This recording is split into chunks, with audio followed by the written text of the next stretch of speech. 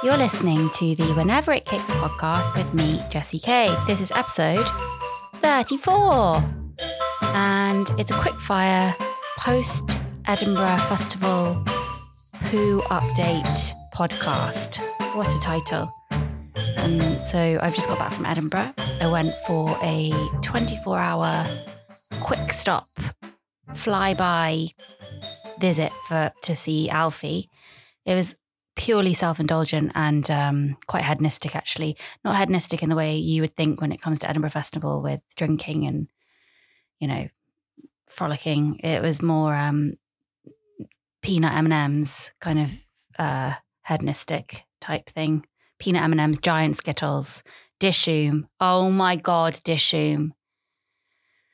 I'd hoped it had got worse, but no, it's only got better. And I realised that me and Alfie hadn't been out for a meal since Becca was born, and Becca is now 5 months. Over 5 months, 5.5 months. Is he? Shit, is he? How old is he? Oh God. See, once you stop counting in weeks, it all goes to shit. I like the weeks. I wish I could still, age Donnie and Margot in weeks. Because then when they're fighting, it would be a bit more understandable. But they seem like they're exactly the same age. It's difficult to kind of pick a winner sometimes. Anyway, so had a lot of peanut M&Ms, had a lot of giant Skittles. I'll get to that. I'll explain how it got to that. But I realised that the summer is now halfway through for the kids. Margot had finished her dance camp for the week. She did a street dance camp for Pineapple Dance Studios. It wasn't at Pineapple, it was at Dance Works in Bond Street. And it turns out Bond Street isn't a great place to be during a heat wave, and not a great thing for me to travel from my house there twice a day to pick her up and take her. It was actually what I thought would be quite great because she would have something to do, and she did. She loved it. She had a great time. Shows she's not a quitter. She, I think she shows a little bit of promise as a street dancer. Hopefully, all fingers crossed for her for that career path. But it turned out actually to be the whole week revolved around me picking her up and taking her. And I had to ask my mum or BB, and it all led up to the big dance show on the Friday. And she was so excited about it. She woke up early and she's like, oh, it's my dance show. And I did her hair in plaits and put flowers in her hair, and she decorated a T-shirt. It was lovely. It was 33 degrees or something stupid. And the dance show obviously was outside. So my mum hid in the sun, and me and BB went in and out of it to watch her because they're very cleverly, to make all the parents stay for all of the age groups. They staggered the age groups, ABC, ABC, ABC. So you had to watch all the age groups. Okay. The tween age group, it was too sexy. They weren't sexy. It was too provocative. The dancing was too provocative. It was ridiculous. They were wearing tiny micro cycling shorts, sports bras. It was terrifying. Whenever I picked her up, I kept seeing them practice TikToks and stuff. And I just thought, oh God, Margot, I don't want you to have to do TikToks like that and wear those shorts. But she didn't seem to realise that was going on around her. I think 6-year-olds, 5-year-olds, 6-year-olds, they're just so innocent. There was also a tiny little girl in her group. Her age group was 5 to 7. There was a little girl, and I'm sorry, she was not 5. She was 3, 4 at best. But this parent, dance mums mean business. And this mum was going to get her into this dance camp. She'd actually done it 2 weeks in a row. There was another one. There was an intensive street dance camp the week before. And that was their wholesome holidays, coming down and staying in a hotel. I just thought that's actually really lovely. I mean, it's the equivalent of going abroad, the fees. So why not? If you want your kid to be a dancer, send her to dance camp. But it's quite funny looking back at the videos and seeing this tiny toddler dancing alongside these 5 and 6 and 7-year-olds. They did a remix of Head, Shoulders, Knees and Toes for their first dance. Margot was very red in the face by the end of the dance show. I tried to put Factor 50 on, but what I've realised, you can't always smother them in Factor 50. You can't make them put on a hat. You've got to let them be. They are going to get burnt. Some days, I remember getting burnt so much as a kid. That's just par for course. I'm sorry. Par or path? I never know, and I don't care. So the dance camp kind of took it out of me. And then I realised I wasn't going to see Alfie for a while. Donnie starts his computer camp tomorrow. And this is the one weekend where I didn't have any kind of plans.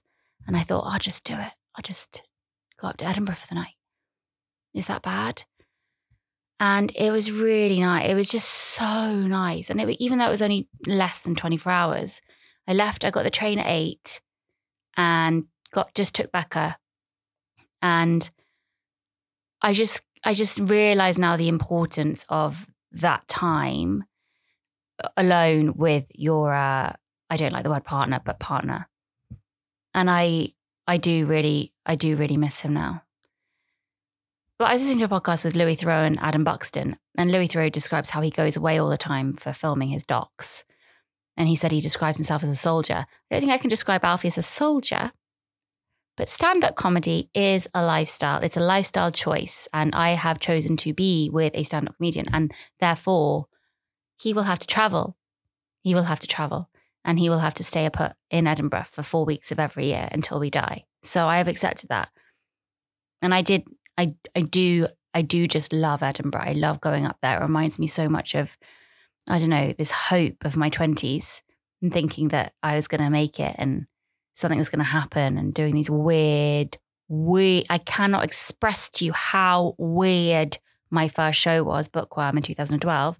I made my little sister crawl around on her knees and be my servant, my assistant at my book club, my fake book club, pretended I read all these books. Hadn't read any books.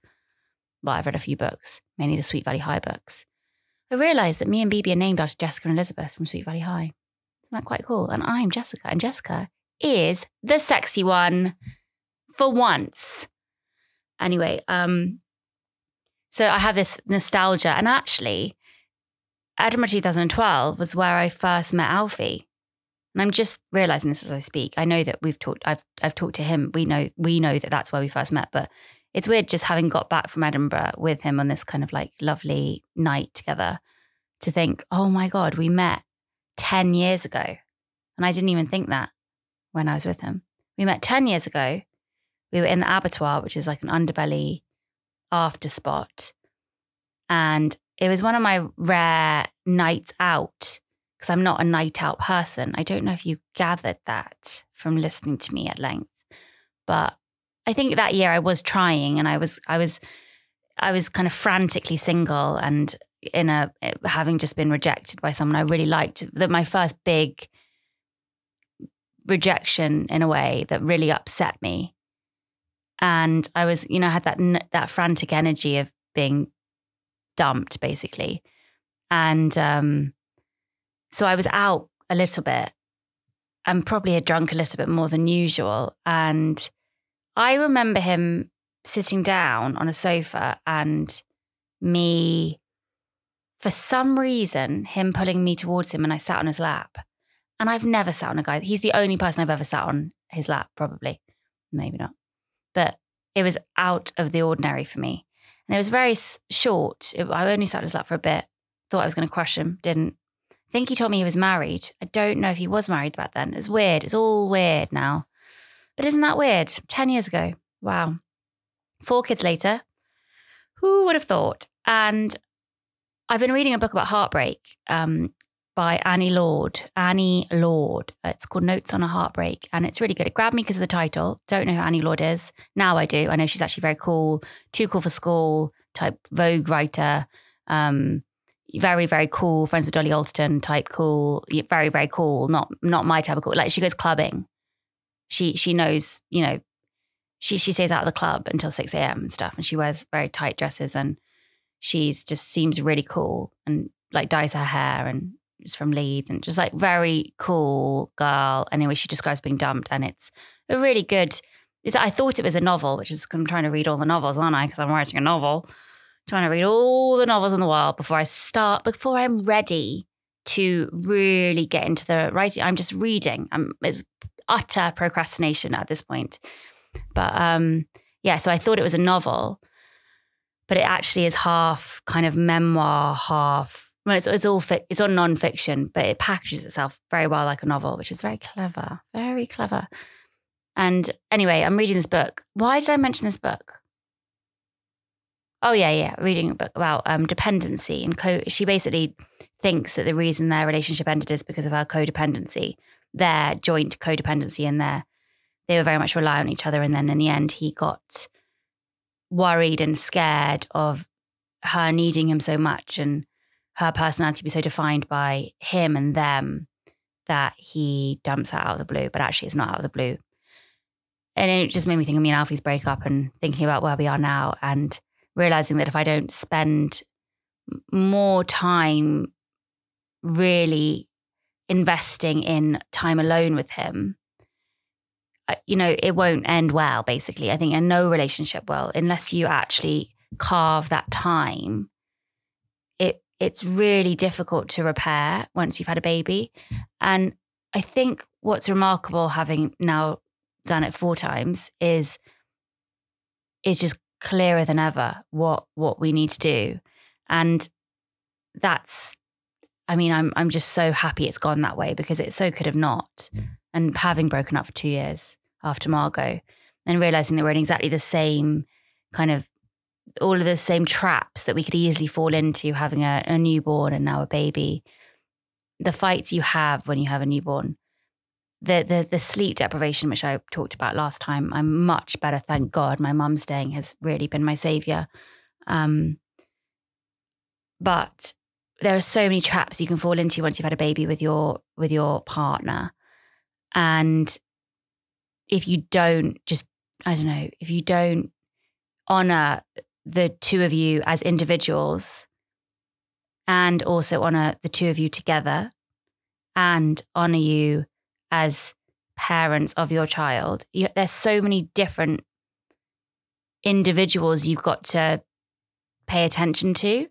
And I don't know if this makes sense, but it's almost like a choreography of all of the different needs and wants and personalities. And you have to really be sensitive to who that person was before you had a child, and keep remembering that once you have the child, because it's different, I guess, if you plan for a child. And me and Alfie didn't, obviously. So we were thrown into this, maelstrom of what are we doing? What are we doing? Do we like each other? Do we love each other? Well, we do love each other. Shit. Okay. It'd actually be easy if we didn't like each other. We didn't love each other, because now we have to form a relationship and our love for this child. And it was actually more scary. And so often I think, imagine if we had done it separately. Imagine if we hadn't got together and we had raised Donnie as kind of co-parents. I just can't imagine that life.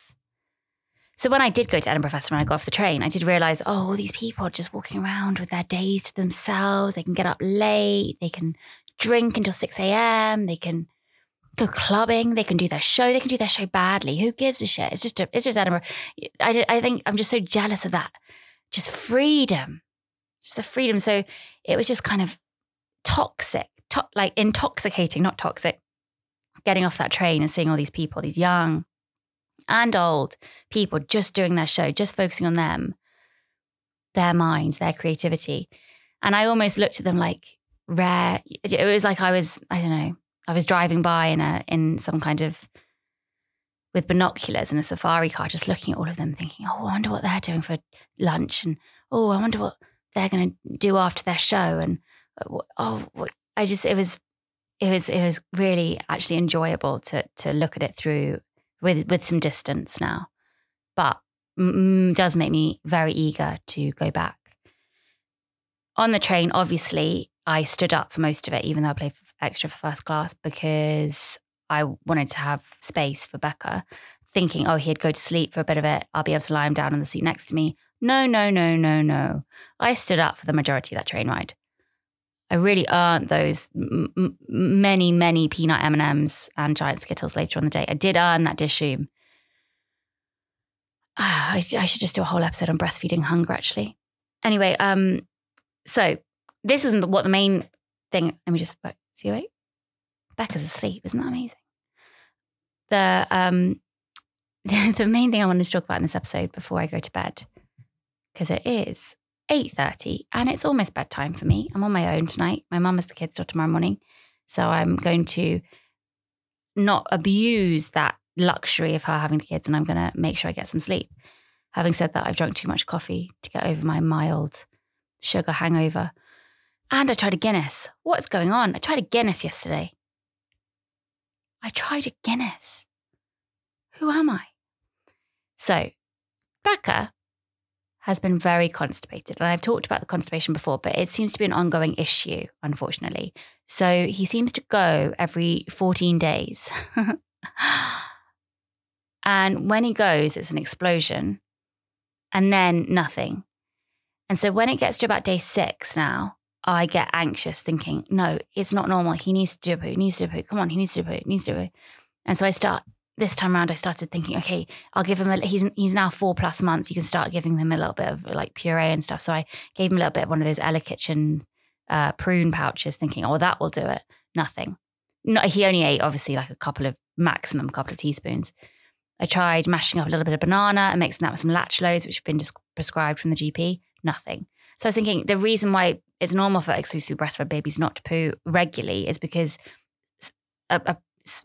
seemingly there's no waste within breast milk. Although I did read an article about how that's bullshit, but that's the common thing, is that there's very little excess waste to poo out. So I never thought I'd be doing a podcast and talk this much about poo, but here I am. Anyway, so it's normal for them not to poo regularly. But because I had given him that bit of prune and banana, I was like, no, now it's actually worrying that he hasn't done a poo. And we're getting up to day 10 now. And obviously I was like, please, can you do a poo before I get on the train to Edinburgh, please? Because the thing is that when it gets to around day 8 of not doing a poo, he's not uncomfortable at all. His stomach is soft. I'm doing the massages. I'm doing everything that you're meant to do. If you look it up online, I'm doing everything. Although I didn't know about the I love you massage, and that is really good. Or the rainbow massage. Really good. TikTok is actually a very good resource, isn't it? Good resource. That's such a like millennial way of talking about TikTok. Oh, it's a very good resource. So did try the I love you massage. Nothing. And so when they get to about day 9 of not doing a poo, it's not like that miserable, but they definitely have moments of being kind of squirmy and a bit uncomfortable and whiny. And he's not usually whiny. So the whole train ride, it was kind of, it was not easy. And I didn't feel like I could sit in the carriage and have him whimper, because then it looks like I'm not doing something. I wanted to shout to everybody as soon as he started whimpering, don't worry, I've tried everything. He doesn't want to be fed. He doesn't want to do a poo. Like, this is him. This is just him. Please just don't judge me. I'm not just leaving him to whimper. I'm not trying to ruin your first class experience, but he is going to make this sound. So I either sit here and he makes it sound, or I go and stand by the toilets. Shall I do that? And everyone's like, yeah, go and do that. Just go do that. Just go. Get out. Get out with your baby. How dare you have a baby that makes sounds? So I did. I stood for most of the train journey, too embarrassed of his whimpers. And then we had a really nice day in Edinburgh. It was lovely, really, really nice. Went to Dishoom, went back to the hotel, and then after we went to a show, and then I stayed in the hotel. That was my Edinburgh experience. What a fringe. What an Edinburgh fringe. Anyway, it was great, actually. Although there was a very tiny ant on the bed. And now I think I'm actually mad, because how could an ant have followed me from my flat to Edinburgh? It was a baby ant. Has anyone ever seen a baby ant? It was a miniature ant. And I flicked it off the bed and I was like, did I just conjure this ant here? And now that I've just finally relaxed in bed, he's asleep. Like, have I just imagined an ant just to ruin my evening? And then I started thinking about, oh, imagine if I'm staying in a hotel and I've got bed bugs, because I've just been reading in Annie Lord's book, she gets bed bugs. I was like, oh, imagine if I got bed bugs. And so I started thinking that I was getting pinched. Oh, it's just, why does this happen? The second I'm there to relax, I start imagining ants. It was really, really nice. But then, of course, me and Alfie were having a nice night's sleep. I was top to tail with Alfie, as is normal in most relationships. You top tail in a double bed, because that's what you do. I obviously know that's not how you do it. Well, you might, I'm sorry, but we've never done that before. It's just because when I was breastfeeding Becca in the bed, it was safer that way, if that makes sense. Anyway. Oh, God. Then obviously at about 5:30 a.m, what goes off? The fire alarm, of course. So I am going to complain. I'm going to try and get that money back, because that is not okay. Because the last time I stayed at this hotel, the fire alarm went off. This time in a different city, the fire alarm goes off. Yes, it's very hot, fire alarms going off, but come on. One by one, we had to evacuate the building. The arrogance of the people coming out last. Like, how dare you just assume that the door would be knocked and you would be saved? Like, come on. And no, you weren't asleep because you could not sleep through that fire alarm. So one by one, everyone just traipses out barefoot looking. I love it when people come out in their dressing gowns in a fire alarm because you know they're naked underneath. You know they've just had sex, or they're just one of those people that sleeps naked. So I quite liked seeing all the people mid-nighttime faces and hair and what they were wearing. It was quite sweet. It was quite a funny woman from America who came out and was like, "Oh, look at the baby." And she was carrying a bottle of water. And then I think her dad, an elderly man, came up to her and was like, "Are you planning to put out the fire with that, Annie?" Well, her name wasn't Annie. I'm just thinking of a name. Are you just you planning to put the fire out with that water, Georgie? You had to be there. I just realized as I was saying that you had to be there. Anyway, I'm going to go now because it's bedtime. But that was my Edinburgh Festival experience. Oh no, I meant to just update you about the poo. Okay, so then the next morning, very quickly. So I did an Instagram story on the train up there. I got probably more responses than I've ever got for anything, which is why I'm doing it in this podcast. I got probably 150 bits of advice about babies and constipation. So if you sent in that advice, thank you. Lots of people telling me to do baby massage. Come on, it's not my first rodeo. I know about baby massage. I did not know about the I love you massage though. Thank you for that. Or the rainbow massage. Thank you for that. Lots of people saying prunes. Yeah, obviously done prunes. Lots of people saying orange juice. A little bit of orange juice. So I tried giving me a bit of orange juice. Tiny little bit. People telling me to eat prunes and drink orange juice, telling me to eat a curry. So that's why we went to Dishoom. Actually, we just wanted to go to Dishoom. It just happened to be that was also the advice. I'm being forced to eat 10,000 calories. I'm just being forced to go to Dishoom and have a lovely, lovely meal for the baby. And what other bits of advice? Obviously the bicycle legs. Come on. That's not the constipation we're talking about. We're talking about a very different type of constipation. We're talking about the real shit constipation.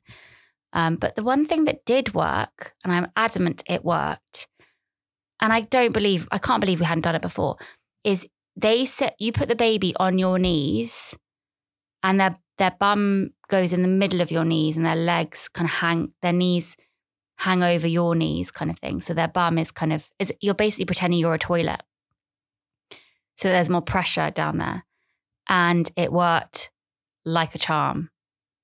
I think he was ready. I think that the prunes and that, but it takes a few days for that to work its way out. But he was struggling a lot. And I almost cried with relief. So thank you for that advice, whoever gave me that advice. Who else said that? Some people recommended another medicine. So I know if it happens again, I'm just going to go to the doctor and say, look, okay, Latchlose does not work. Give me the other medicine. And what was the other bit of advice that was amazing? Lots of warm baths. But again, warm baths didn't do anything. And also because I find it really awkward to bath the baby. So I have a contraption which is on a slope. It's like a bath seat. It's really good. But I think that it doesn't aid the tummy because they're sitting almost pressing down on their tummy. If I could lie the baby free in the bath, but that's not really safe. I don't know how other people do it. I could get in the bath with him, but that involves, me thinking about, right, do I want a bath now? I don't think I do, but I now have to have a bath now. Anyway, I'll think of the other bit of advice, but really good stuff. Thank you so much to the Instagram community for now it's I'm still reeling in the joy of him doing a poo. And now I know tomorrow I'm going to be like, okay, when's he doing the next poo? When are you doing the next poo, Becca? So I'm going to keep doing the massages, keep doing a little bit of prune every now and then. Well, that was a jam-packed podcast, wasn't it? Thank you for listening, everybody. I'll be back. In the next episode, I'm going to be talking about individualism. Look it up and join me next time. Thank you for listening.